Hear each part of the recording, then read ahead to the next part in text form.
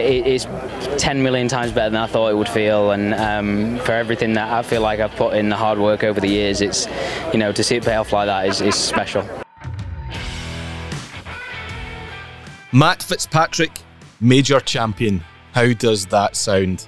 Pretty damn good, if you ask me. What a performance by the young Englishman to win the US Open Championship last night at Brookline, or the Country Club, to be more accurate, in Brookline, in Massachusetts. Matt Fitzpatrick is a major winner. Incredible stuff. Welcome to the latest episode of the Bunkered Podcast in association with Callaway. We have a packed episode for you this week. Genuinely loads and loads to get through US Open. But a part of that, honestly, I'm buzzing about this episode, Bryce. I don't know about you. Good. Excellent. Yes. Bryce is almost there. Bryce Ritchie, Bunkered editor. Good morning. I didn't realise you were going to bring me in right there. I was kind of checking my trousers were sitting right. But I'm here. That's the most important thing. And I agree, I'm buzzing as well. How are you? I am good. I think we're both a little bit bleary-eyed. Typical US-based major championship finish, early hours of the morning, you're like, the next day. Yeah, but it was good. It's a lot easier to stay awake when it's not dull. Let's be honest. PGA. Hello, PGA. That was a struggle. But not last night. Last night was great, wasn't it? It certainly was. It was a fantastic championship, I thought, from start to finish. And lots of reasons for that, which we'll come to. But first of all, Bryce, I need to tell you something. Tell me something, Michael. I went to see the Buzz Lightyear movie at the weekend. It's amazing. Genuinely, it's amazing. I don't think I'm going to go and see it. Why? Because I'd rather see Top Gun again. Oh, I'm going to go and see that too. But yeah. 4-year-old daughter, she is Toy Story mad. She saw the trailer. Her older cousin sent her the clip. That's the thing. Like my nephew is like 12 and he's now sending me DMs on Instagram saying, "Have you seen this? Show this to your daughter." Yeah. What? Anyway, he was very keen for us to go and see it. We did go and see it. I loved it. Wee girl, not so much. A little bit scary. I tell you what though, how much did it cost you? The tickets for the three of us, me, my wife, and the wee girl, £30. For the food, another £30. Really? Like that. I saw, what did I go and see last week? Jurassic Park. I spent £52 at the cinema last week for two people. Two people, £52. Admittedly, when I go to the cinema, I buy a lot of food. Yeah. Listeners, you should be aware, Bryce likes his cinema scran. I'm a big nachos. Eater? Nachos with chilies, extra chilies, cheese. What do you call those things? Popcorn. He gets sweets. But 52 quid. That's an absolute joke, frankly. I know it's been a tough couple of years. They're trying to recoup some of the money. But Come on. Anyway. Bryce is not the guy you want to sit next to at the cinema. That's why I'll never go to the cinema because of the noise of the crunching. I don't see what's wrong with that. It's self-food for a reason. I know, but still. I'm not loud. But I'm with the nachos, to be fair. Suck it up. But if you're listening and you've got kids taking to see Buzz Lightyear, just prepared for them to be absolutely terrified. It's not that scary, but no. there are some moments. But that was a nice little break from watching the golf. I had to do some family time in amongst it. And it was Father's Day yesterday. Oh, yeah. Did you get anything? Well, I had to ask for my card for the second year in a row, 1 o'clock in the afternoon. Can I get my Father's Day card now? And the wife was like, oh, yeah. How does she not remember? To be honest, it's because we don't really care in our house. We don't. Mother's Day is a waste of time in our house as well. We just don't bother. We just get a card and there you go. We don't do any lunches. See, people that go out for Mother's Day lunch and Father's Day lunch, there's something wrong with them. Mind you, moving swiftly on. I'll be honest, I went out for lunch yesterday and dinner. So I don't know why I'm saying that. No, Father's Day and Mother's Days, no, we don't really bother with that. I sent my dad a text, and every year I send my dad a text saying, Happy Father's Day, this is your card. He says, thanks. That's it. It's sincere. It's heartfelt. It is heartfelt. Mm-hmm. Anyway, Father's Day, it was a good one for Russell Fitzpatrick, his eldest, Matt, winning the US Open. 9 years ago, Matt won the US Amateur the same venue. Nobody said. Nobody mentioned that. I did not know that. Nah, nobody said. Yeah, no, it was great. Your general thoughts on it? I mean, we'll come to Matt in a bit more detail in a second, but as a championship race, what did you think of the US Open? The golf course was fantastic. I had the fear because it was a hybrid setup. I think they had a hole that had never been used before. think they were technically using something like 3 loops of a 9 or something. I don't know. There was some weird setup they were using. Thought the golf course was sensational. I could see a few people saying it wasn't a typical US Open setup. I thought they wanted faster greens. I didn't think the greens were as fast as people were making out. Certainly not in previous years. I thought they got their rough perfect. It just had some cool options. Like you could see guys hitting driver and the other guys hitting hybrid, fairways. Thought Rory the first couple of days, we'll get to Rory in a minute. Thought his game plan in the first round was just unreal.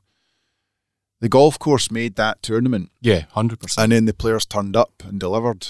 That's the thing. I thought the golf course, it was interesting watching different players and their different strategies. Yeah. You know, it wasn't like everyone was playing it exactly that's the a same sign of way. a good course. And that's exactly Yeah, that. yeah. Exactly. I'd love to go and play it. I think it looks like a lot of fun. I don't, as we said in the pod last week, I don't really remember it that well from the 99 Ryder Cup, for example. Yeah, well, different setup. So Yeah, but all those like old rock formations and all that sort of stuff. Yeah. It was just, I don't remember that, but maybe that was. That probably wasn't even used in '99. That's the thing. It's the if you read any articles about this course setup, it's very complicated to work out what hole was what from what course and what direction. So I thought, just as a spectacle, it looked great. It did. Really impressive. And if nothing else came from the week, I now know how to pronounce the 1913 US Open winner's name. Yes, we all kind of got that wrong, didn't we? Yes. Francis Ouimet. No, in fact, it's Francis Ouimet. We met, that's right. Yeah. So there's that. Did you know that he won in 1913? Won what? The US Open. Yes. We're laughing. There was an awful lot of padding done. We get it. They're long broadcasts. Yes. But my word. Did you see... They only did it once last night. I was heartbroken. Did you see the NBC promo for the Open Championship? Yes. With the Scottish country music in the background. That looked like, you know those... You know when you go through Sky and you go through all the movie channels and then you get to the crap ones at the end, like TNT, and it's like... There's always like these awful Christmas movie films that have got a budget of like 50 grand, and they have a wedding in the Scottish castle, and that's the music. That was the music for the NBC Open promo, and I thought, that is amazing. Play that again, and they never did it again. Oh. So I think as soon as they played it, they obviously thought, my God, that was awful. Let's not do that again. It was terrible, but so bad it was good. The RNA must have been on the phone. Do not air that again. What are you doing? What is this, you commercial partner, you? Brilliant. Anyway. The graphic, I want to just get this out of the way straight away, but the field goal graphic. Amazing. Did you like that? Yeah, there were so many things that were hilarious. And hilarious for the wrong reasons. Yeah, I was fuming at the red numbers as well. When you're in the red numbers, you're in the good numbers. That's why we say you're in the red numbers. Putting guys who are 7 over par in a red number is confusing. Yeah, that's a prison sentence. Yeah, I mean, it should be black, should it not? Black or blue. Right.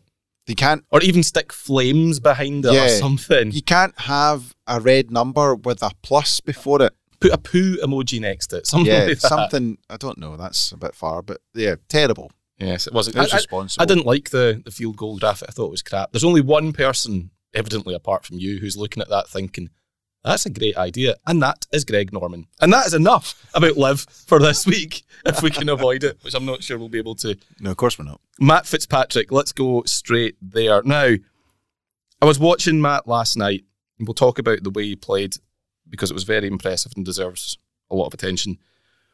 I remember way back, right, so we were laughing at the top about his US Amateur win. And I remember after he won that in 2013, a lot of talk of, well, he's going to turn professional, isn't he? Of course he is. Strike while the iron's hot and all that stuff. And I was smiling watching it when I thought about the aforementioned Russell Fitzpatrick's comments. Matt's dad said at the time, or shortly after Matt won the US Am, he said he had to go and get a university education. And here's why. If he turns pro after 1 year and it doesn't work out, and he doesn't have a degree, if he's just a flash in the pan, then what? Matt did go to university. He went to Northwestern, I think it was, in the States, spent maybe a semester there, and then decided, nah, I'm turning professional, Dad. It's worked out okay, Russell. It's fine. You don't need to worry. And what a performance last night. Just a thoroughly professional, dominant performance. And you can't underestimate the nerves he must have been feeling, because he's never won in America. He's never done that. He's never tasted that. That's a big deal last night, to stand up. And his ball striking was just phenomenal. Absolutely phenomenal. Absolute world class. And I did have the feeling that how long is he going to keep this going? And he managed to do that while others didn't. I said last week in the preview, you need to play boring golf to win the US Open. He did. His game plan was just to hit greens. That's the most boring golf in the world. That's what Harrington said.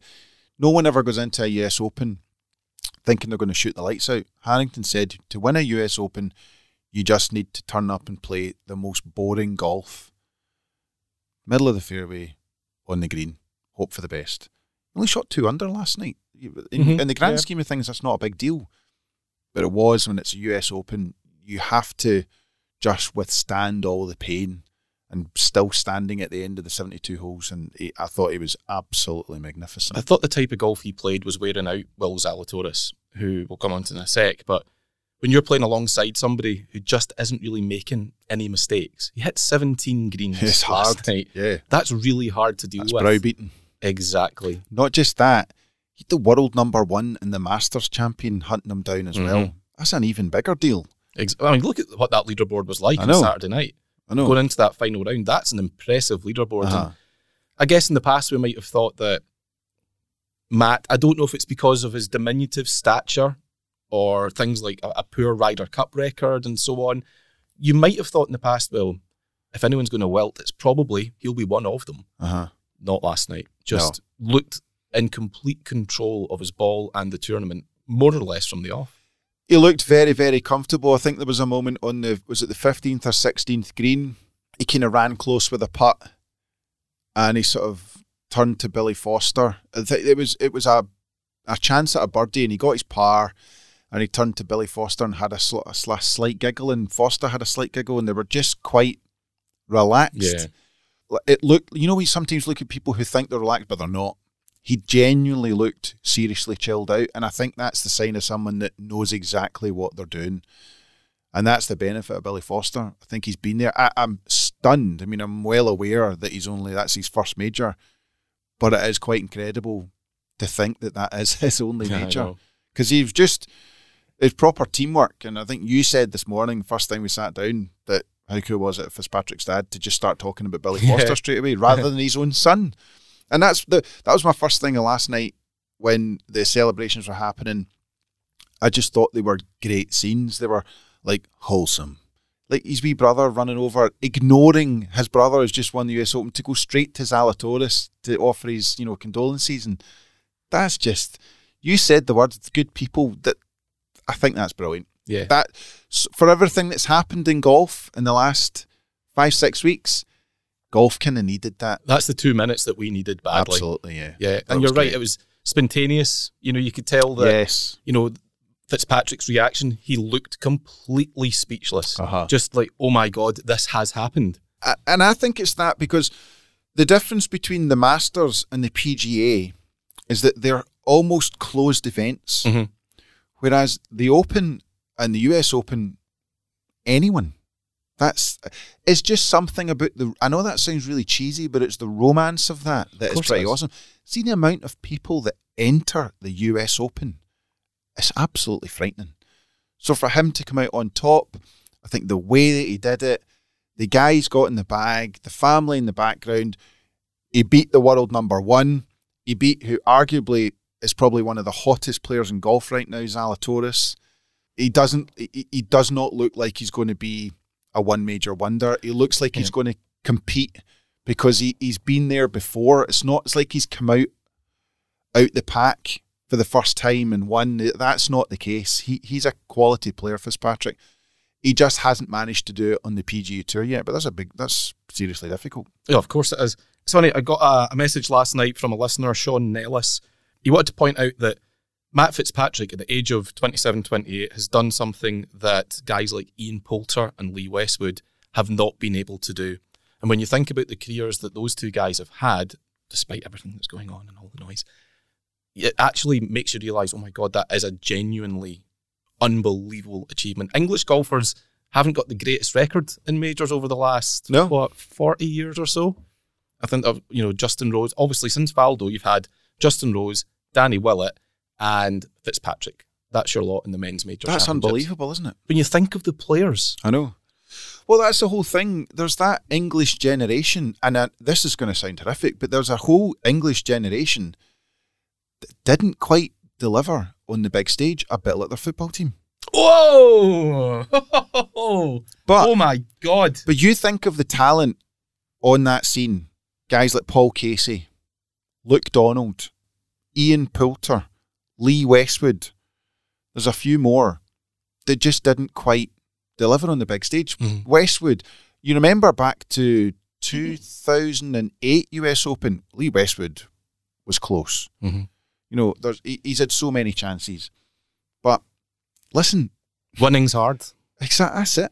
You've got no divine right to win a major. No. There's so many guys, so many genuinely world-class players that have not won a major. And to be honest, I've never really been that close. If you look at Poulter, how many times in his entire career has Poulter genuinely had a chance to win a major? I can only think of one really impressive finish that he had, and that would have been Birkdale in 2008. Yeah. And that was, he didn't really contend. It was a last day surge through the pack. And he was unbelievable in that that back nine. But that's it.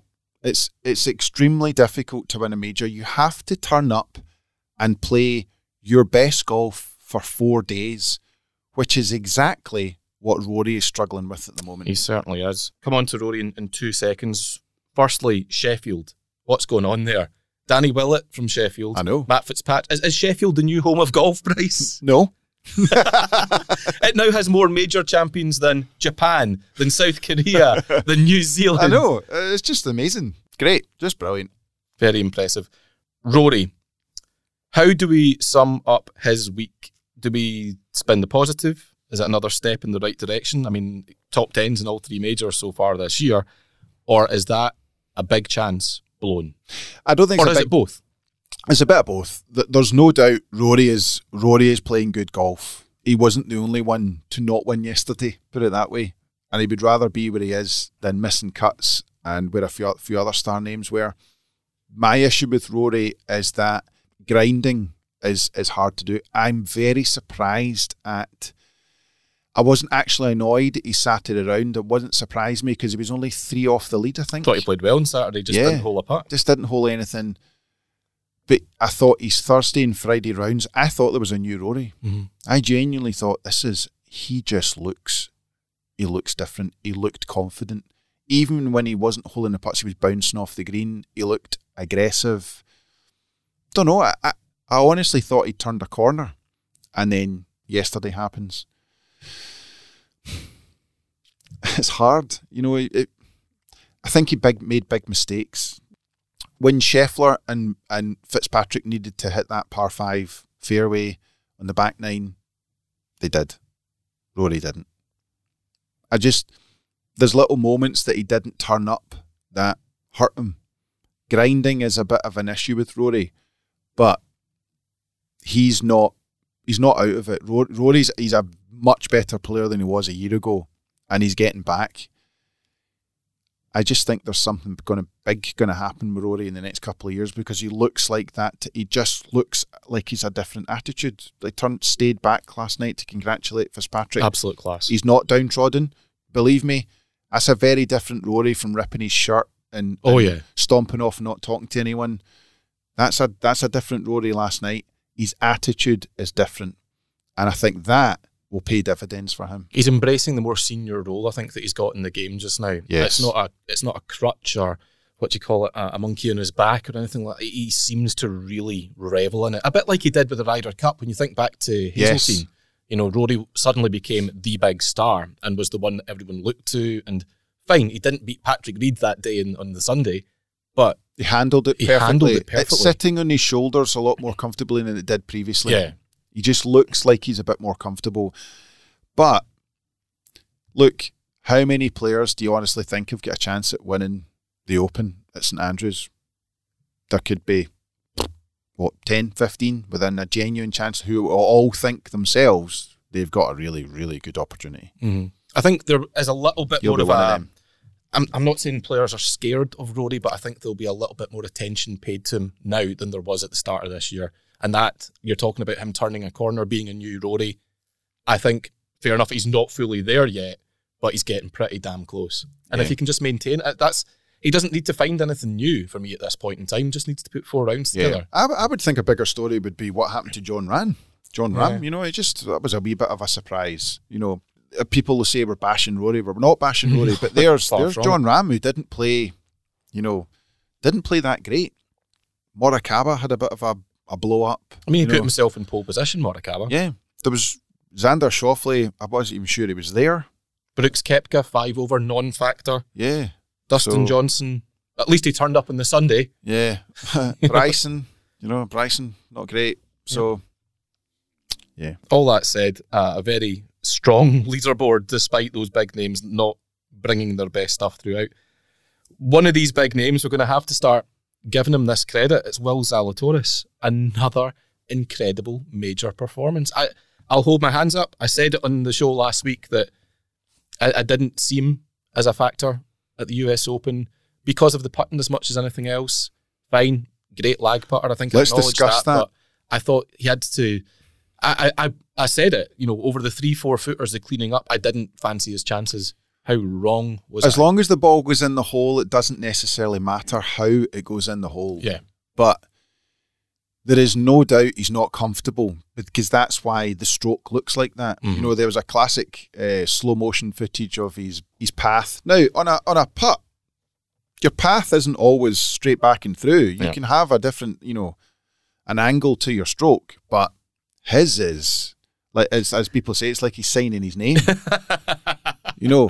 So it's the Zorro move, but with a putter. But this is the strange thing. I genuinely think, I don't know how you would explain this, and I don't know the technical look for it, but I think he has the look of a guy who's got the yips.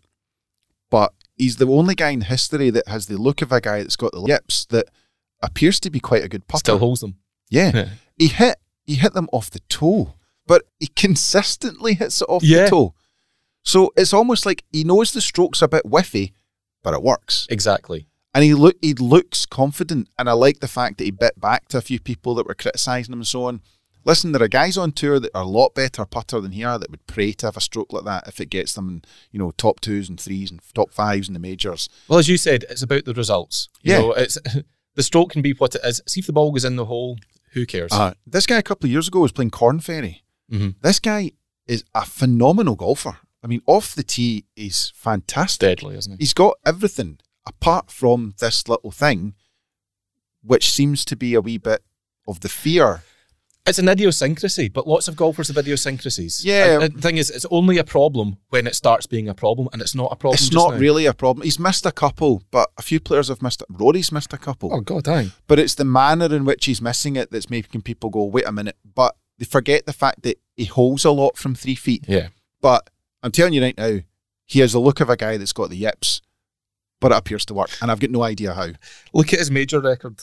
You go back to 2018, he missed the cut in the US Open. That was his debut. Since then, tied 6th, 2nd, tied 8th, cut.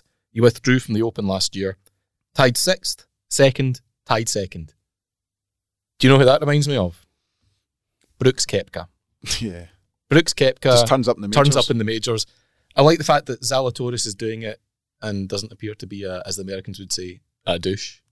He's somewhat of a different personality. Look, this is something that it's another golf cliche that we take the piss out of. You want to try and peak 4 times a year. He's doing it. I know, but I saw somebody on Twitter say last night, and I thought that's a really, really good point. How much pain does it sit in your head that you peak all the time, but get nothing in back? That's quite difficult, and eventually that will hurt. But that's what happened to Mickelson. Well, Mickelson was phenomenal in majors for years and got nothing. Absolutely nothing. 13 years from turning pro until he got a major win. Yeah, and then he got 6. Yeah, and then he got greedy, but fine. Oh. Zalatoris only one professional win, and that is on the Corn Ferry. So you're right, there's maybe a question mark over his ability to close, but he's putting himself in with a chance of winning. That in itself is impressive. I don't know. I think he will break through. I don't know if it's closing. I would certainly say, I mean, he's not really had like a 5-shot lead and anything like that. So maybe, I know what you're saying, but Converting from a winnable position. Yeah, I honestly thought that putt he had in 18, I thought that was dropping. Yeah. I honestly thought that was going in. It looked like it all the way. I don't really fancy his chances at the Open. St Andrews, those green complexes. Yeah. Don't know. We'll see. I was wrong last week. I'm prepared to be wrong next month. At the end of the day, he's an absolutely world-class player. Without doubt, he's one of the best players in the world. He's playing some of the best golf in the world right now. I think he can turn up at St Andrews and have every right to be very, very confident. Okay then. The golf course. You're like that woman in the Alan Partridge show this time. That if I say the sky's blue, you'll say, but it's green, really. It was green. There's a little bit of contrariness, Mr. Ritchie. The course, can we agree on that at least? I'm going to give props to the USGA. I thought they nailed it. I genuinely thought they got it spot on. It wasn't tricked up. It was just tough. Yeah, no, I disagree. I thought it was... No, fantastic. Mike Wan had a tricky one because we said last week that it's quite difficult to set your course up exactly the way you want it. You know, they were watering the greens during the round and so on, and there were a few people annoyed at that. Fine. See if they didn't water the greens during the round and it got crazy and away from them, they get pelters. Exactly. It's very, very difficult to set that course up the way you want it to go. I thought some of the rough was brutal. I thought some of the rough was absolutely pinpoint. Round the greens, it was pinpoint. I don't think any player was really made to look stupid apart from Grayson Murray. And when he was made to look stupid, I thought it was great. What are we giving that club throw that you're talking about in the final round? In terms of, like, there's two things we have to grade it on. Execution, out of 10? I thought his execution, it didn't look like he had any pre-shot routine for it. So I thought his execution was fine. But technique's the other one. Technique was fine, but it lacked torque. I think when you're doing a proper club throw, you need the torque in there. Remember Sergio, was that in Dubai? There was lag. He created lag and a bit of torque. Rory at the Honda Classic. And then unleashed it with the wrists. Yep. There wasn't much of a follow through, and there was a bit of a rotor blade. Yeah, a good noise and then a bit of whiff with the mouth. He was a bit annoyed. Grayson Murray's was a bit more of a spontaneous, angry top javelin throw. It looked like he was throwing the club for his dog to go and fetch. Yes. There wasn't a lot of... He wasn't committed enough. No, and also I don't know whether he had to go and get it afterwards. He did. Walk of shame. That is brilliant. I once threw a club up a tree at the... What's that hole at Hilton Park? 9? 10? Is it 10 at Hilton Park up the hill? No, 13.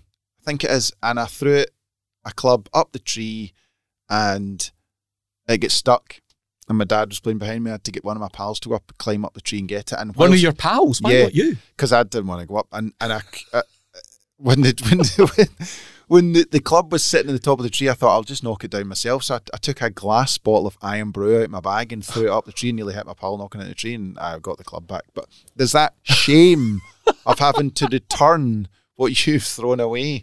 So the fact that you say he had to go and get it, that makes me happy. That was good. And then he snapped one, didn't he? He snapped that club over his knee. Was it that one? Yeah. Oh, was that after it? Fantastic. I think so, yeah. So he didn't throw it far enough, collected it, still raging, over the knee. Yeah. He's a very angry man. He is very angry. It's a surprising he's done anything in his career so far. Ooh. I'd love to talk more about the US Open, but I can't because time's against us. Oh, aye. We have lots to get through on this episode, as I said at the start. Just moving me to the side, yeah? I'm sorry. Can't think why. Well, coming up after the break, we have an interview with a very special guest. I did give this the treatment on Twitter last week, maybe teased you with who it's going to be. There were a lot of suggestions, people thinking it's Greg Norman. It's not Greg Norman, although he has been on twice before. Few people suggesting Tiger. It's not Tiger. Did you see the state of his leg, by the way? Yes. Not good. Go and check out the Bunker Twitter account to see how Tiger's right leg looks. That looked like a hole. Yes. Someone else suggested old Tom Morris. That's impossible. That's it. Is it impossible? Well, it could be the ghost of old Tom Morris. Yeah. That's actually a good podcast episode. Let's bring in like one of those mediums, see if they can connect. There's one downstairs. What? Kirsty, who works in events. Kirsty is training to be a medium. I can't believe we're talking about this, but yes. Are you kidding me on? No, I'm not. She's training to do that. So Kirsty will be on next week's episode, or maybe the open preview when we try to connect with old Tom. Knowing our luck, we'll probably pick up Alan Robertson instead. But, we'll give it our best shot for you, the listener. He was his boss, wasn't he? I think Alan Robertson was his boss. For a while. Yeah. It's complicated. They fell out over balls. Anyway, true story. Look it up. Anyway, none of those. The special guest coming up after the break, none other than the multi-million social media followed Paige Spiranac. Got a great chat with Paige coming up for you after the break. Before we get there, though, I want to give a huge shout out to Rick Shields. If you're listening to this, you know who Rick Shields is. I'm talking about Paige having millions of followers. Rick has over 2 million subscribers on YouTube, the most followed golf YouTuber, and for good reason. This stuff's fantastic. But last week, Rick decided to take on an epic challenge in support of Prostate Cancer UK. He walked from Prestwick, site of the first Open, all the way to St Andrews, site of the 150th Open this summer. That's a monumental effort. As it worked out, it was actually almost exactly 150 miles. So, wow, nicely done. It took him a good few days. And as I said, all in the name of a good cause. Rick has raised over £100,000 for prostate cancer. Amazing. On top of all the awareness that he's raised as well. I caught up with him when he was quite early in the challenge, struggling along willfully as he was attempting to leave Glasgow. I had a chat with him last week. Here's what Rick had to say. I'm surviving, Michael, at the moment. I'm surviving. We're in day 3 currently. I've just done 8 miles of day 3. So a long way to go still to the halfway point. But, I'm coping. I've got some great support team with me. And a lot of the time I'm just head down, following along, trying to keep myself busy. Remind us, why are you doing this? What's the reason? Why are you putting yourself through this incredible physical exertion? I think a couple of reasons. First off, I do like to kind of use my platform to do good. I'm very fortunate that I've got a fantastic audience, and I think it's really worthwhile, and something that I enjoy doing is putting myself through these things to bring the community together and to raise money for charity. I did the YouTube Golf Day back in 2019, raised money for prostate cancer. In 2021, I did the walk every day in February with my golf clubs on my back to raise money for Mind charity. Well, I thought, right, let's go bigger this year. And it kind of fit in quite nicely, walking from Prestwick, which is the first ever open venue back in 1860, over to St Andrews, which obviously this year is host for the Open Championship. And then it worked out quite nicely that if we plotted it a certain way, it'd be about 150 miles to celebrate 150 Opens. And then prostate cancer, for me, luckily, touch wood, I've not had anyone closely to me affected. But it's more my audience, my YouTube audience, my social media audience is very male dominant, and potentially a high risk category of a certain age. So anything I can do to raise awareness, and I've had loads of incredible messages on my YouTube and social media of people saying, I've been affected, or my dad's been affected, or my friend's been affected by this at the moment, or I've lost my dad because of this, is definitely kind of making it all worthwhile. So yeah, that's the kind of the reason for it. And you know what, I'm really enjoying it. Good for you, mate. It's a fantastic effort and a really great cause in prostate cancer as well, to not just raise money for, but raise awareness, because awareness is so crucial, particularly when it comes to early diagnosis. We know the great work that's been done in terms of research, the great work the medical staff can do, but clearly, critically, that early awareness of the symptoms and signs of this disease are key to survival and full recovery in time, hopefully. You're doing all this with a bag of golf clubs on your back as well. It's not like, it's not easy walking that distance, Rick, but you've made it even harder. Yeah. I wanted to link it back to, obviously, my passion and love for golf. and it's amazing how many people we walk past on routes that have kind of joked to me and said, "Oh, you going playing golf, or where are you playing golf?" And I'll kind of jokingly say to them, "Oh, just St Andrews." And the looks that they give me are like, "What? Well, you're currently a long way away." And then, I'll spend 10 seconds explaining what I'm doing, and suddenly they go, "Wow, it's amazing." So it's more of a talking point. Obviously, making the challenge a bit harder. But yeah, it's more just a way of me kind of putting it all together. The walking, the golf clubs, the walking from first open venue to 150th. It's kind of putting kind of everything into one place, really. Yeah, exactly.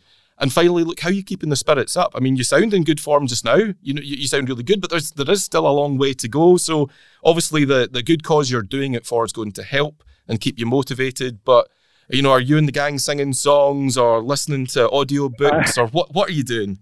I'm making lots of phone calls. Funny enough, I've not spoken to my wife as much as I have done on the phone this week. She's going, "Wow, this is great. I can talk to you for half an hour on the phone." So that's quite nice. And I've got support walkers with me. We've got a live tracker going on as well at the moment. So a lot of fans have been coming and following the route, whether it's going past their house or their workplace. And then just kind of positive messages online. The fact that I've been reading positive messages, but I think it's going to get tougher. I'm only on day 3 of 6. I know it's going to get tougher. My kind of rainbow at the end of the trip is St Andrews, and my wife and my 3 kids are going to be driving up there on Sunday to meet me.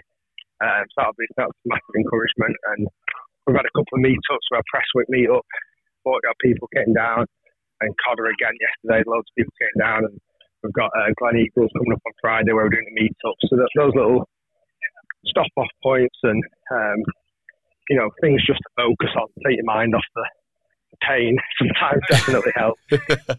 Well, look, Rick, I can't commend you enough. What you're doing is brilliant for such an important, worthy cause, and I absolutely, and I'm sure everyone listening to this in the golf community as well, beyond, will tip their cap to you. So keep plodding on, one step at a time, one foot in front of the other, and I'm sure there'll be some nice celebrations in St Andrews come Sunday night. So good for you, mate. Keep on going. A few Guinnesses, Mike, I'll tell you that. Here, by that point, you'll have earned them. Yeah, good on you. Keep on going, mate. You're doing fantastic.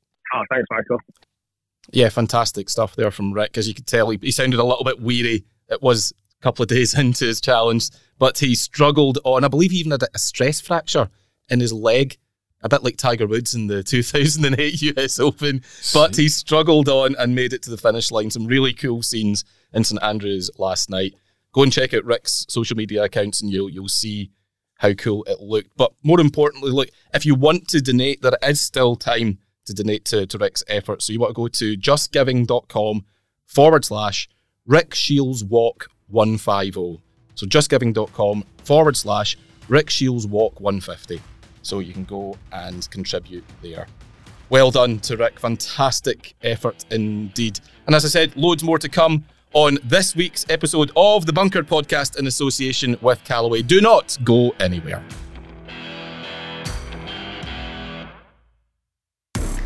When we think speed, we think about speed tuning every aspect of the new Rogue ST drivers.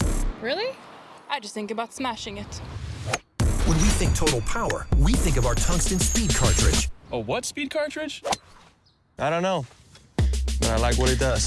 When we think max distance, we think that... Oh, that's bomb! With our fastest, most stable driver ever, there's only one thing you'll think about. Smoked it. Bombed. See ya. Think speed. Go Rogue with Callaway, the kings of distance. Welcome back, part 2 of this week's episode of the Bunkered Podcast in association with Callaway. Paige Spiranac coming up in a second. Bryce, the fallout from last week's revelation, where I said that I'm very much anti-yellow golf balls. You're not a huge fan, but you're not prepared to ban them. I am not a huge fan. I want them gone. The fallout has been pretty much as predicted. Had a few messages on social media. Some people... disgusted with you, hopefully? Yeah, quite a few. Right. But I did like this from Stephen Baird. A listener got in touch and said, just finished the latest podcast this morning and I'm getting in touch, RE the coloured balls. A few years ago on a work outing, I was out with a guy in my team who had these bright orange balls that were meant to be unlosable. This was his entire reason for using them. They were absolutely hideous. He then went on to lose the whole sleeve of these bright orange unlosable balls and has not been allowed to forget it. So I'm fully on board with getting them into Golf's Room 101. Thank you very much, Stephen. The campaign is gathering momentum. I can feel that we're on the cusp of something big here. And soon, there will only be white golf balls, Bryce. I think you are on your own on that campaign. Well, clearly not. Stephen's for it. You and Stephen are on your own in that campaign. We will see. Anyway, I've teased it enough. Paige Spiranac, very excited to have Paige on this week's episode. Big thanks to our friends at ShotScope for making it happen. Paige is now a brand ambassador, Bryce. I'm sure you're perfectly aware. This is the second time that I've spoken to Paige. Spoke to her once before at Dundonald Links when she was taking part in the Ladies Scottish Open a few years ago.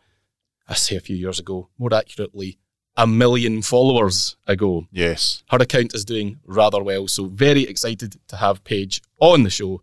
Here's the chat now. Hello there, Paige. How are you doing? I'm good. I'm glad we can finally reconnect again. I know it's been too long. 4 years. 4 years. I mean, back then, I think we met up at Dundonald Links when you were playing in the Ladies Scottish Open as it was. And a lot of stuff has happened in those 4 years, hasn't it? Jeez, but we'll get to all that in a second. But first and foremost, I have to say a huge thanks to our friends at ShotScope for connecting us. You're obviously an ambassador now for ShotScope, Paige. Tell me a little bit about that, because that's a Scottish brand you're partnering with. We know the guys well. They're really exciting. They've got some cool ideas. How and why are you working with them, and what are the plans going forward with that partnership? Yeah, so I really love their products. And so when they reached out, I was really excited. We ended up, kind of working something out. But I wanted to get my data, but honestly, I hate wearing things around my wrist when I play golf. And so their technology was so cool that you can, connect it to the rangefinder. And so you just have one device instead of having all of these devices on you trying to figure it out. And so I have really, as we talked, back when I was playing, then I honestly was so off on golf, had no passion for it. But recently I wanted to get my game a little bit better, and I just started keeping my stats through ShotScope, and I was like, holy moly, I am missing so many shots where I thought it was my driver, but it's really your irons. And then I was like, well, my chipping's good. It's like, no, your chipping's actually not good. So ShotScope keeps me honest, but they're really cool. I really like working with them. We're doing a ton of really awesome content series. So if you check out my YouTube channel, I'm just kind of learning through the data and then giving you practice drills and how I'm trying to improve. And, I think it's really cool that it's I'm using their technology to get better. And I think we all want to just get better. And I think a lot of people don't know where they're losing their strokes. They're like, oh, it's because I'm not hitting it 350 off the tee. And it's like, no. It's because 100 yards and in, you're missing greens and you're double chipping. And so, it's been really cool to work with them. And I'm excited for more things that are coming out. Yeah, it's funny because, when you use a ShotScope, one of their products, and you get all that info, you get that data, and it tells you exactly where your problems are, it makes you more focused. It makes you more determined to even go and practice. I hate practicing. Standing on the driving range for hours, it bores me to tears. I just can't do it. But when you have something like that to work on, it makes you, I think, just determined to, you know what, actually, I'm going to get this figured out. I'm going to get it right. And from what you're saying, it sounds like that's had a positive impact on not just your own game, but your relationship with golf. It sounds like you're now back in a better place. It sounds like you actually want to play golf again. Yeah. Where are you with your game at the moment? It comes and goes. There are days where I'll go out and I'll shoot a 66 or a 68 and I'm like, should I go play professionally again? And then I snap hook in this shit and I'm like, nope, I am good. I'm just fine. I think I have a really love-hate relationship with the game, and I've been very honest about that. Even before I started playing professionally, I wasn't sure if I wanted to play anymore. And then I gave it that little bit of a run, which was a very traumatic experience for me because I had so many eyes on me. And your first year as a professional, it's kind of time for you to learn and to fail and to grow. And I never really had a lot of room to be able to do that because there was so much criticism on me. And so that really took a toll on my love for the game and just my relationship with golf. And it's taken years, honestly, to get to like a really healthy place where I can go out and play a fun round of golf and hit a shot and not be so upset about it. Where before it would really get into my head. But even sometimes now where it's like I have to keep score, or I'm playing, you know, like a game with my buddies, and there's just like something about like keeping score for me that I still haven't quite gotten over. And so it's always like a work in progress, always trying to get better. But yeah, it like ebbs and flows. But I think everyone can relate to that too. It's just like golf just messes with you so much that you have those days where you're like, I love golf, this is the best game ever. And you have days where you're like, I want to quit. Why am I putting myself through this torture? But that's what keeps us coming back. It's like just this cycle of just torture. And everyone who plays golf is just so sick in the head. And we just love this. That's a very good way of putting it, actually. You're right. And that love affair does come and go, doesn't it? But you mentioned there at the outset, you know, the criticisms that you got early in your career. And as I look back now, I think, well, what were they criticising her for? And bluntly, it feels like the criticism was you can't be good looking and be good at golf. It's those two things can't go hand in hand. And it seemed like you just got such a hard time for really superficial reasons. Is that how you feel about it as you reflect? Yeah, I think looking back on it, a lot of the hate that I got it feels very unfair. I do see now where the criticism is coming from, because when you look at women in sports and especially in golf, they make pennies compared to the guys. And so for me to come out and not be established and to have these partnerships and to be getting these endorsements when I haven't proven myself, I do understand that. But a lot of people didn't realize that I was never signed on the tour side of things. I was always signed as like a media partner. And so I was doing media work to pay for my golf career. And so there was quite a mesh in that, especially I think when I was back in Dundonald, I was with Callaway at the time, and people were like, it's unfair that she has a partnership with Callaway. And I'm like, well, I'm actually doing their media. Like I am not signed on the tour side. So a lot of people, again, got that mixed up. And I even think that like a couple of the girls who were pretty harsh have reached out and, you know, said like, things fine. I think my intentions were always so pure going into it, where I really just wanted to have money to be able to pursue this dream of playing professional golf.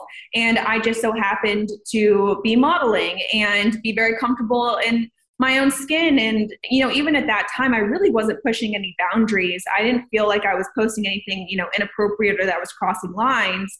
So yeah, it did seem a little bit unfair, but that's just kind of how golf is, where if there's something just a little bit different or out of the box, people are up in arms about it. I mean, remember even blade collars, the outrage with a blade collar, or how dare you on a golf course. It's like these things are so little, but in the golf world, there are these massive changes because we're so tied into tradition, because that honestly that's what makes golf so special, is the tradition. So it's like, how do you preserve that, but also get progression? And so I think I just kind of got the short end of the stick, where, you know, I was doing something a little bit different. No one in my position was pursuing media, especially digital media, while playing. And no one has ever really seen kind of my career. Like no one's ever done that before. So I think it just kind of threw everyone through a loop. I can't really compare for obvious reasons, but I mean, like, look, I've got 10,000-ish Twitter followers, and the DMs that I get, and I think I'm just a journalist, okay? I just put stuff out there, I put stories out there, and occasionally offer an opinion. Some of the DMs I get from those 10,000 people, it's like, I can't believe an adult is writing that stuff. You've got 3.3 million Instagram followers, okay? So that's math I can't do in my head. You know, 10,000 divided by 3.3. Put it this way, like for like, you're probably going to get a hell of a lot more DMs than I am. I mean, how tough is that psychologically to deal with on a daily basis? Like some of the stuff that must be said to you. So when I first started all of this out, again, I never wanted to pursue this. I was never like, I want to be famous. I want all the eyes on me. I really just did this out of necessity to make money for my golf career. And so I was really thrown off by having this much much attention on me, and I'm actually pretty shy. And so it took a while to get comfortable with it. And especially when I was playing and all of the DMs were about how I was playing and how badly I was playing. And so it's like in my mind, I already knew that I wasn't playing well and I was already doubting myself. And so that's when it was really hard. It's hard when they hit on something that you're already insecure about. And so once I stopped playing golf and I just fully leaned into my brand and who I am and my media side, I really just let it go. And I like when I get some criticism now, because that means that what I'm doing is creating a reaction. And so that's what we're all trying to do. We're trying to start conversations. We're trying to get engagement. And so you have to have around 70% hate and 30% love to grow and to get your content out there. And so I embrace it now. I like it. I'm very honest about, what I'm doing and the content that I'm putting out there. And I think a lot of people really like that authenticity and the honestness about what I am doing and the content that I am creating. And so the DMs that I got very early in my career were horrible, like really, really bad. And now they're more kind of like cheeky and fun. And I think that there's been like a really big progression of like just people understanding me more, understanding that this is like a bit, it's a joke, it's a character, compared to like this person's trying to ruin golf. So it has gone so much better. Oh my gosh, I was getting death threats because they said that I was ruining women's golf, and people were like, death threats, like people harassing me and my family and telling me to like, they wanted to kill me because I was horrible for women's golf and like putting the progression of women back 100 years and like the most outrageous stuff. And people were so upset about it. And so now it's like, I'll get that like here and there, but nowhere near to where it was when I first started. You've totally got me at a loss for words, because I think some of the things that get said to me, like, oh, you're a terrible journalist. And I feel like going into the fetal position and going into a darkened room and having a little cry. But death threats is next level, Paige. That's way out there. Yeah, it's, it's, I don't know if it's funny or sad, but I'm so desensitized to it now. I started this fun little thing on Thursdays on my Instagram. I call them Thirsty Thursdays, where I release my DMs into the world.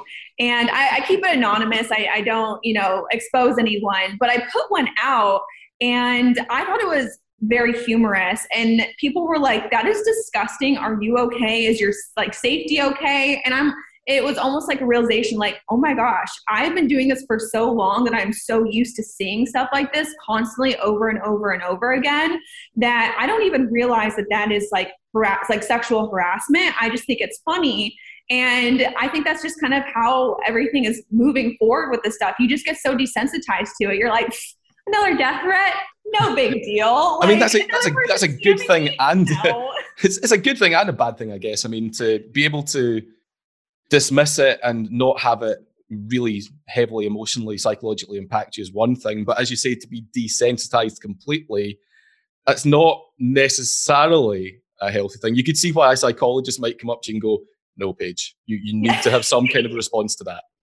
Yeah, but it was really interesting because when I started to do that, I think guys were shocked by the DMs that I was actually getting. And so it really just changed everything around. And so since I started doing that, all of the messages that have been coming in are actually like really nice and they're funny and they're interesting now, because I think they were truly shocked that like another human being can send that to someone else. And I don't think a lot of people just can process like what a lot of people deal with day in and day out. And I even get that sometimes when I respond to someone's tweet and then they'll message me later and they're like, I can't even deal with this. I had to delete my tweet because of all of the negative comments and all of this stuff. And like I said, I just block it out now because it's just a part of my job, part of like my way of life now. And it's just like, meh, we'll move on. Like, I don't read anything anymore. I will never Google myself. I try to like not look at the bad messages. Like, I'm so good at just scanning through and trying to find the good stuff. So yeah, it's been a process of like learning and how to handle all of it, but you just almost have to have like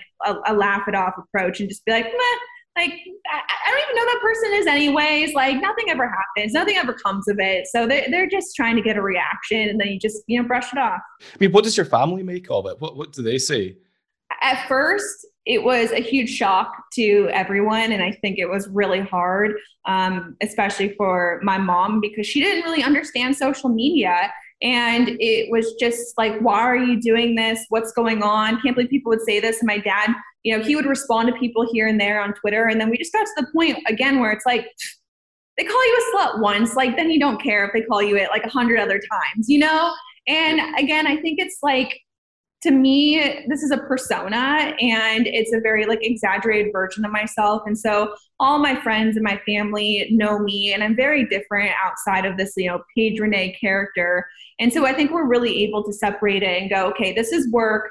And, we'll leave that, in the office. And then, when you come home, we're not going to talk about it. We're not going to talk about what people are saying. We're just going to move on. And so we've really found like a really healthy balance between both of them. But it was hard, definitely at first. And there's still certain comments that, someone will say that my parents are like, did you see that? And we'll laugh about it now compared to before. We're like, oh, that person's just like so stupid. So they have a really great attitude about it. And I think a lot of people are like, your parents must be so disappointed because you're going on this path of being a professional athlete, and now you essentially use your body for likes. And it's not that. I mean, I've actually built like a really successful, thriving business, and that's what my parents see. They see that I'm financially independent, that I'm growing something that no one has ever done before, that I'm, really pushing these boundaries. And so they're really proud of me, and they've only ever wanted me to just be happy. But that's why I never post my family and I never post friends. And a lot of people are like, well, why do you, keep your private life so private? Because of those reasons, because I don't want them to get attacked, because I signed up for this, but they didn't sign up for this. And so it's just, if you go to a car Instagram page, you're not going to see pictures of that person's family. And, it's me, I'm the brand. So I'm not going to be putting, sometimes I'll post my mom because everyone loves my mom. But besides that, I always get her approval beforehand. And, it's on things that people can't really comment on. So we have these little rules and things that we do, and they're, just super supportive. That's great to hear. I mean, you talk about like keeping private life private and, having those, I guess, the line in the sand between work and not working. Social media, though, I mean, I know myself just how tempting it is to pick up the phone when you're meant to be not looking at social media because it's your job. And next thing you know, you've spent half an hour, 2 hours scrolling through the endless vacuum that is Twitter or Instagram, and you've completely forgotten to switch off. I mean, how do you manage to switch off?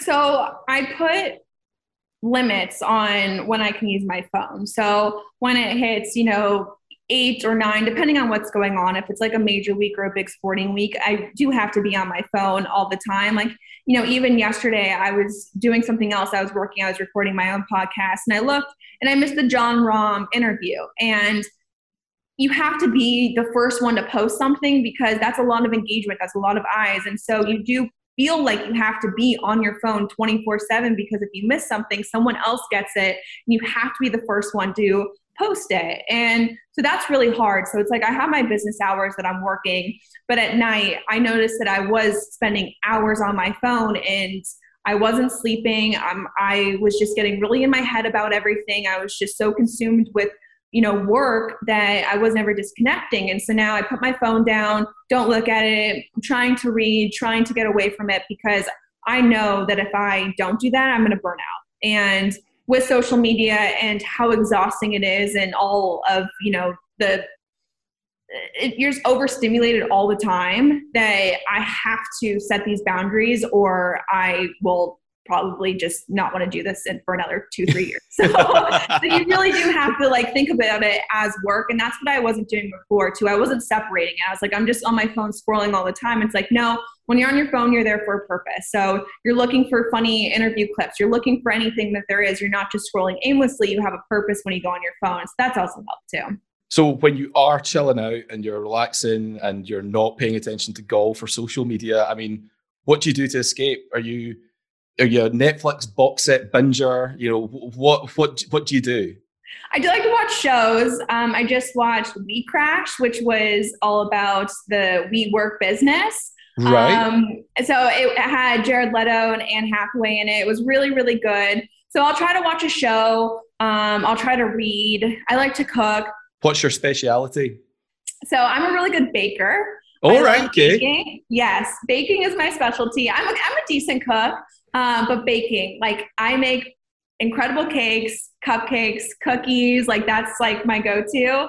But yeah, I really don't have much time to do other things or like have hobbies or see friends or family. I was just talking to someone the other day and I was like, sometimes I just feel like life is passing me by because I'm so focused in on my work and what I'm doing. And I have my head down so much looking at my phone that I never like come up to breathe and actually experience life. So I'm really trying to have a work-life balance because that's something I've always really struggled with. And I'm very unsuccessful with it, but that is, aren't we all? Jeez. That is a goal that I'm trying to achieve maybe next year or the year after that. Exactly. That's always a New Year's resolution, isn't it? Jeez. Look, let's talk about a few of the players on tour then just now, a few of the big names. Tiger, not playing the US Open. So as we record just now, I should point out for listeners that it is the eve of the US Open, Wednesday. Tiger's not playing at Brookline. Question marks over how much he's going to play, where he's going to play, if he'll ever win again. If you were to look into a crystal ball page and go 5 years down the line, has Tiger won again? Has he won another major again? What do you see for him? I think Tiger will win again. I think he's going to win another major. I know everyone is really disappointed that he's not playing in the US Open, but we failed to forget that he made 2 cuts after his incredible comeback. I mean, he made a cut at the Masters and he made a cut at the PGA, which Scottie Scheffler didn't make the cut at the PGA. A lot of really big names didn't make a cut at the PGA Championship. So I think his game is still there and he has the desire. I wish that he was playing the US Open because when he's in golf, he makes it so much better. But I like the fact that he's resting up and he's going to go for the Open because if he has a chance to win again another major, it's going to be at Augusta or it's going to be at an Open. And I think that, I don't want to say like this is his year because you never know, but I will never put anything past Tiger. Like after that incident, I thought he was never going to walk again, like never play golf again. And within the same year, he's playing majors and making cuts. And he's just such an incredible athlete that you just can never put anything past him. Exactly. You mentioned he's playing the Open, St Andrews next month. Have you ever played St Andrews? I haven't. I'll put in a good word. I'll see what I can do. Phil Mickelson. I don't even know where to start with Phil at this point in time. But yeah, a lot of noise about him because of the Live Golf Invitational Series and everything that goes with that. You and I actually have something in common here, Paige. We are both blocked by Phil. I was gonna say yeah. I feel like we should start a support group, like Fig Jam Anonymous. That could be us. I'll be the president. You could be the treasurer. We'll invite other people in. But I have to ask, what did you do? Why did you get blocked? I don't know. And so this is the craziest story. So I met Phil like years prior. He was really nice. He came up to me. I was working with Mizzen and Made at the time. And so he was like, that's really cool that, we have that connection there. I love what you do on social media. And I was like, thanks, Phil. Like, you're awesome. And so you gave him a thumbs up. No way. Oh, yeah. You have to. And then like a year later, I saw him at the Phoenix Open. Same thing. He walked by, Bones brought me a water, and I was like, that was really cool. And so, like, I always thought there was like a fine relationship between us, like friendship, or not even friendship. I don't know him, and those were the only 2 interactions that we had. And so when he won the PGA, I was like, let's go, Phil, like gassing him up, saying like the nice things about him. And I'm like, I'm like, I can't freaking tag him. Why can't I tag him? And so I'm looking and I click on someone else's tag and it says blocked. And so I kind of made a little bit of stink about it because I was like, this is just so weird because if I should be blocked by someone, it should be like Bryson. Like I have publicly like criticized Bryson. That's kind of it. Like I'm actually like fairly pro players. Like I try to see both sides of it. I try to give people the benefit of the doubt. I've never said anything bad about Phil. And so I was like, I just like don't get this. It's kind of upsetting. He DM'd me the next day. He's like, sorry, I don't know what happened. It just must have been like a glitch in the system. And I was like, hey, fine. Congrats on your PGA win. Next day, blocked again. What? Yeah. And then not only that, but he blocked me on Instagram too. And I'm like, you know what? I am anti-Phil now because that is like the fake shit, okay? Like, I don't deal with that. And so now I just say whatever about Phil because I think he's just a little, I'm sure I can just already see the headlines now. Paige says Phil's fake, but I think he is. Like, he just projects a certain way in his interviews and then he's like thumbs upping the fans. And I don't know, if like you care so much about the fans and what you're doing, why jump ship, you know? Yeah, exactly. And the weirdest thing about that, as you say, is the fact that he messaged you, said it must have been a glitch in the system, which, fair enough, I could understand that maybe happened. Maybe he was scrolling and just accidentally hit. That's I can get it. That's plausible. Then to block you again for congratulating him on a USPGA win, and then blocking you on Instagram. I mean, what we calling that? Is that gaslighting? Is it ghosting? I mean, what the hell even is that? I mean, I've been gaslit and I've been ghosted. I don't know what that was. I was just like the weirdest thing. Like, just keep me blocked then. Like, I don't care. But like I said, I've never said anything bad about Phil until now because you know what? You block me, I'm coming for you. Yeah, exactly. It's open season. Like, what did you do to get blocked? Oh, he had good reason, I guess. But I mean, it was when he was giving it all that stuff about, you know, the rules of the game are, you know, administered by amateurs, which is total nonsense. They're amateur golfers, but they're professional administrators. That's their job. You know, they're good at it. They're professional. And he was going on and on and on. And finally, I just screenshotted a clip of him at, was it Shinnecock, where he's chasing after the moving ball. So I've got him mid-trot as he's chasing it before he hits the moving ball. And he just posted saying, you know, I'm not sure that Phil is quite the advocate for the rules that he thinks he is. And yeah, literally within 2 minutes, blocked. So, you know, I think I've not lost much sleep though, if I'm being honest. No, but I feel like athletes should be open to more criticism. I mean, they're especially like golfers. I feel like we're never allowed to say anything about golfers because they just get so upset about it. Compared to like look at other sports where it's like athletes are constantly criticized and ask the hard questions. And then even, you know, at the US Open with all the press conferences, they're like, stop asking me questions. Like, you made this decision and these are the consequences of your actions. And you should, you can say like, I don't want to explain myself. That's fine. That's a good answer if you want to go that way. But we're allowed to ask you these questions. And I just think that they're kind of babies about it.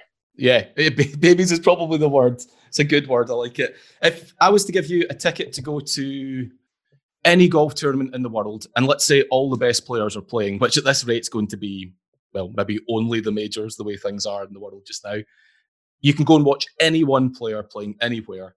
Who are you going to watch and where are you going to watch them?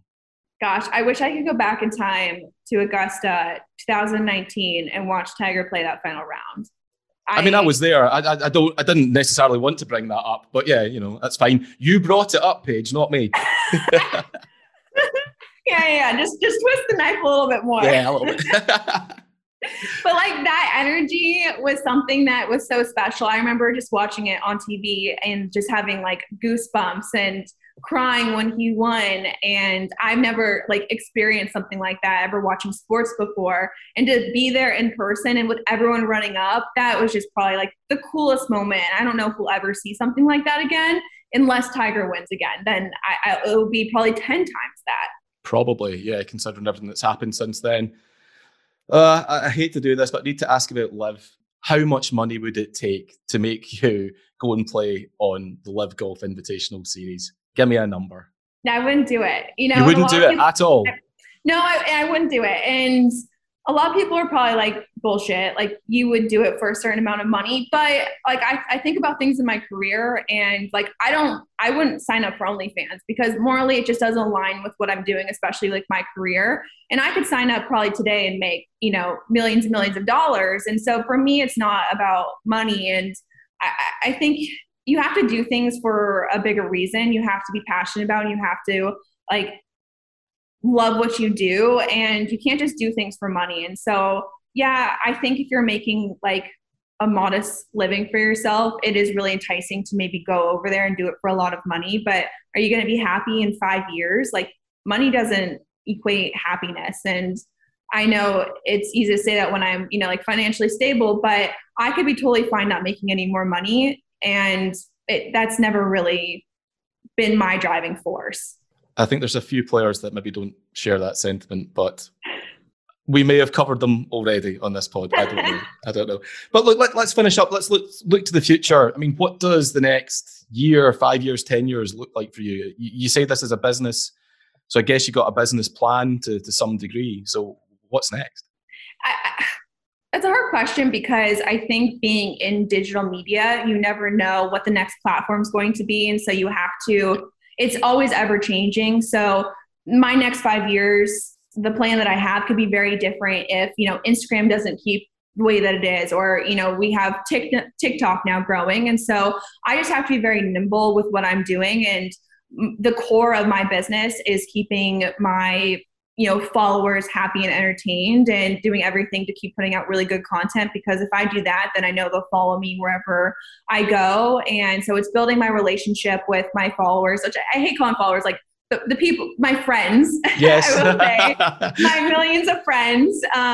That's always really important. And then starting my own different businesses, different ventures, doing more merchandise, just trying to grow and expand, just trying to up the content across all of the platforms. And yeah, again, like I honestly don't know what I will be doing in 5 to 10 years, because my whole life has completely changed since the last time we talked, where, I thought I would be playing professional golf and that was the route I was going to be going. And then, it just changed overnight. So that's what's so exciting about the business that I'm in, is that you never know what's going to happen next, but that's also the stressful part. It's like you've taken so much time to build all of the stuff, and then tomorrow it could be like, no one cares about Instagram anymore or Facebook. And so it's trying to make my business be sustainable outside of my social platforms. The door on playing professionally or playing at any level, is that firmly shut, or is it slightly open?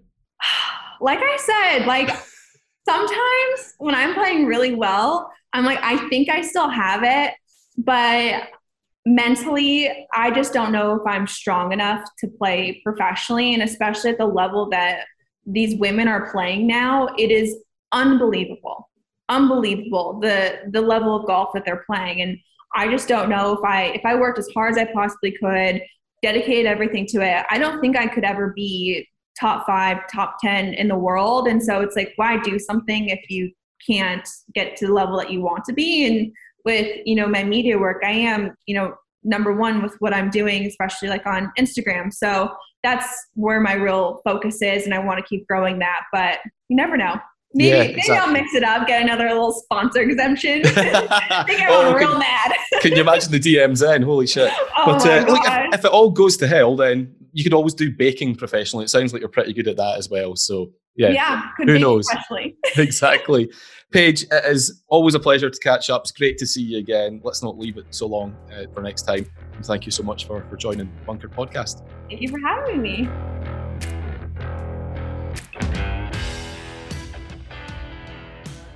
Yes, indeed. Big thank you to Paige. It's interesting, Bryce. She does get a real hard time. Always has got a real hard time, but there's just been, she mentioned it herself, there's just this change has happened in the past few years where she's gone, sod it, bring it on. And I think some of her opinions are quite cool. She's quite forthright. She's not afraid now, I think, to say what she thinks for fear of reprisals.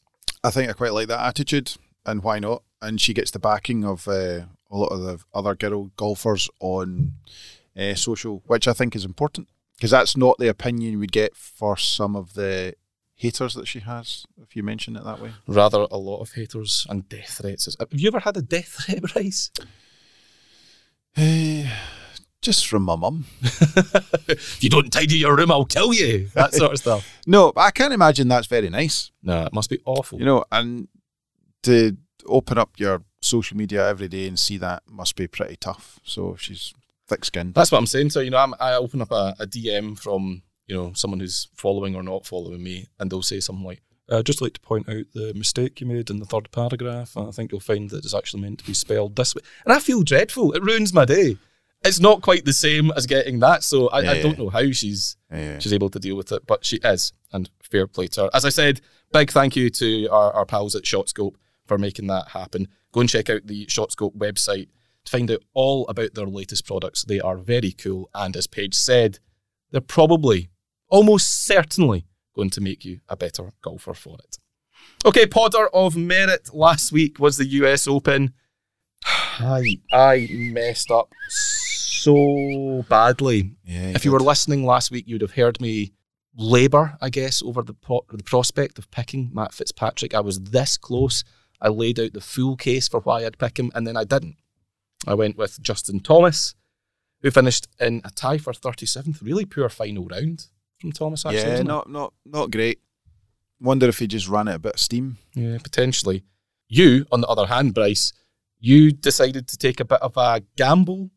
As much as picking the Open champion as a gamble, you decided you'd had a feeling that Colin Morikawa would show up. And to be honest, he was fifth. Tied fifth, yeah. He actually didn't play particularly well on the last day. Oh no, it was Saturday. He didn't play particularly well. But there we go. Still, tied fifth beats tied 37th. Bryce, it does. I got a point. You got a point. Yes. I feel like we should do something to mark this. I know. I think it's like cake or something like that. Yeah. Not that I eat cake anymore. Oh, because you're an athlete. Yeah, but something that would invigorate me in some form on a Monday. How do you feel? Tell me. No, did your dad think you were going to be a flash in the pan as well and wanted to send you off to college? But look at you now, winning points in the Podder. My dad didn't send me off to college. He ordered me to go to uni. And then when I took a year out and spent it drinking, he ordered me to take out a job. So well, there you go. He will be delighted, I'm sure, to see that you are off the mark in season 5 of Podder of Merit. It's as it stands. Bryce 1, Michael 3. Is it season 5? Season 5. It's 3-1 to me overall. I know you said that. Anyway, this week it is the Travellers Championship. We also have the BMW International Open on the DP World Tour, where some of the live players are taking part. Really? Sergio, Keimer. Big news coming this week on the live front. I have it in good authority. Things are happening this week, and big things. But no live players at the Travellers, Bryce, so it's your honour. For the first time in a long time, who are you picking? Oh, I'm going to go with Sam Burns. I think he's still in good form. Played with Rory yesterday. I was actually expecting a bit more from Sam in the final round. But I think he'll, whatever Diddy you pick, he'll have enough. No, I like his game. He absolutely rattles the golf ball. He's a cracking ball striker. He's got such a great swing, great move. I think he's a pretty confident guy. And I kind of have to pick somebody in form. Are you confident that's a 2-pointer that you're picking there? No, but he tends not to blow hot and cold. He's always there and thereabouts, and I'm hesitant not to pick somebody who might blow hot and cold. You can be lucky, but that's why I'm going with him. Okay. A good field, by the way. I mean, I know Koepka's playing, Spieth's playing, Tony Finau's playing, Rory's playing. Spieth's defending champion, I think. Mark Leishman's been showing a little bit of form. Russell Knox, good to see Russell back in the field. Yep. He's had a tough couple of months, but another former champion there. It's I mean, Denny McCarthy's playing. He did really well at the US Open as well, same as Patrick Rodgers. I'm not going to lie, I'm struggling to not pick Rory. So you are going to pick Rory? No, I'm not. I talked myself out of the right pick last week, and I'm doing it again this week. I'm going with Scottie Scheffler, world number 1, coming in off the back disgust me. Of another a very impressive appearance. I said it this morning, I keep feeling like his purple patch has got to end, and it's just not. So yeah, Scottie Scheffler for me, Sam Burns for you, Bryce. Bring it on. We'll finish up Honesty Box. The US Open likes to inflict pain on its players. Pain. Psychological pain. Golf is a sport that inflicts pain, psychological and physical pain on those who play it. So my question to you, Bryce, is straight up. What is the most painful thing, psychological or physical, in golf? Do you want me to go first? Yeah. So, there is nothing in golf that hurts more than putting your hand in your pocket and the little pencil for your scorecards pointing up and it goes right underneath your fingernail. Yep. And the same with a tee. That's why I don't like having tees in my pocket. The physical pain of clipping your ankle with an iron is pretty sore. But It's like when you're knocking the sand off your soles and just... I don't know, I'm never in the bunker, but the mental pain, I think I always find it just does my head in, is when you rattle a drive down the middle of the fairway and you leave yourself an easy wedge in, like 105 yards in or something, and you miss the green. That hurts. So how do you tend to miss that green? Are you knifing it through the back? Are you duffing it? Is it probably left or right? I actually think from that distance I usually overcook it, and that annoys you. That I really can't stand that. That actually really grinds my gears. I know the people saying, like, thinning one in the winter time and so on. That's brutal. That's sore. But I genuinely, because you've hit a good shot and then you just do something really stupid, that annoys me. Or you duff it. Yeah. I don't like that. Those are definitely the most psychologically damaging things. Mm-hmm. Or missing, if you leave a putt short, for example, I don't mind if I knock a putt 10 foot past. I'd rather not, but at least I've got it to the hole. Mm-hmm. When you have it right on line and it comes up, within a foot short, that's brutal. You ever been hit by a golf ball? No. I've hit my mum with a golf ball. Hit your mum with a golf ball? This was when I was about 12 or 13. We weren't even on a golf course. We had this little bit of land, still do, down near Culzean Castle in Ayrshire. There's a couple of caravans on it, a nice big open lawn, and I was bored one day when they were down there, because they obviously have to go down and tend to the ground and cut the grass and watch out for trees and branches that have come down. So my mum and dad at that point, they were tidying some stuff up. I was bored, as a typical kid 13, 14 is, doesn't want to be there. And I found in one of the sheds where all the equipment was kept, I found some old golf clubs that were obviously my grandpa's. I pegged one up, sliced it, and didn't realise that my mum was standing in amongst the trees down to the right-hand side, working away, and I smacked her bang on the ribs. She was not happy. No wonder. She was very, very angry. Like, if that had been 12 inches higher, then you would have killed me and all that stuff. Yeah. But no, I've hit someone, but never been hit. Yeah, no, I hit a guy at Crowwood once. I think I told this story in the podcast a while ago. I hit a guy in the middle of the fairway, rattled one down the middle of the fairway, like miles, and it bounced literally 6 feet from him and hit him in the bum. I had to put my hand up and, sorry. But I mean, I shouldn't have hit my shot. Have you ever been hit by a golf ball? Yeah, one of my pals thinned one, and it hit me in the shin, and it really stings. Does it? Aye, it really stings. My dad nearly lost his sight to a golf ball. Like, seriously? 40 years ago, he got hit by a golf ball, and I think it was a Herald outing. Sunday, is it the entertainment editor of the Herald, Andy Young, I think, hit him with a golf ball. The Glasgow Herald Spring Meet. Glasgow Herald. Killermans by any chance, was it? I don't know. No, it wasn't. And yeah, I found out the other day my dad is technically banned from Kilmarnock Barassi Clubhouse. Go on. Because they tried to get a drink. I think this is another 30, 40 years ago. They tried to get a drink, and the barman tried to kick them out, and my dad grabbed a drink or something, and that was it. They all get kicked out. Everyone from the Herald was kicked out. So I think if the Kilmarnock Barassi, if you're listening, any chance you could unblock my dad, so if I take him down for a round, he's allowed in the clubhouse. But I think he was banned. Jeez, yeah. So it's like pictured above the bar. Yeah, do not let in. Brilliant. Keep this thug out. Yeah. No, hitting somebody with a golf ball, that's pretty sore. That's about as sore as it gets. Yeah. Let us know if you've been hit by a golf ball. I actually want to hear somebody articulate how that feels. If you've been hit full toss right on top of the skull, tell us. I want details. Was not somebody at Liv that got hit by a golf ball and the guy was floored? Aye, but it turned out it was all a bit of a... He went down like David Ginola back in the day. Yeah. The ball hit him in the head. He jumped straight up and rolled about. And he looked like he was out cold. As it turns out, he was fine. I was just joking. Yeah. He got a signed glove. You'd think, with the amount of money that those players are playing for, they could give them a signed glove stuffed with notes. No, is it not something to do with insurance? There's a reason why they just do that. There's something to do with that. Like you can't give... is it like claiming liability something like that, yeah. Well, Brooks Koepka blinded somebody at the Ryder Cup, remember? Yeah. Horrendous. Anyway, that's really depressing. That's a really low note on which to end. Thanks for that, Bryce. No problem. Thanks for coming. Appreciate it. Thanks. And that really is it for this week's episode. So huge thanks. What's up? See you next week. Huge thanks to Rick Shields for joining us. Well done again, Rick. Fantastic effort. To Paige Spiranac, to ShotScope for helping out. To you, Bryce, for, as ever, your wonderful, beautifully articulated insights into the US Open. Thank you very much, Michael. And for bringing the joy. really, the death and the destruction. And the blindness. Thank you, Bryce, for that.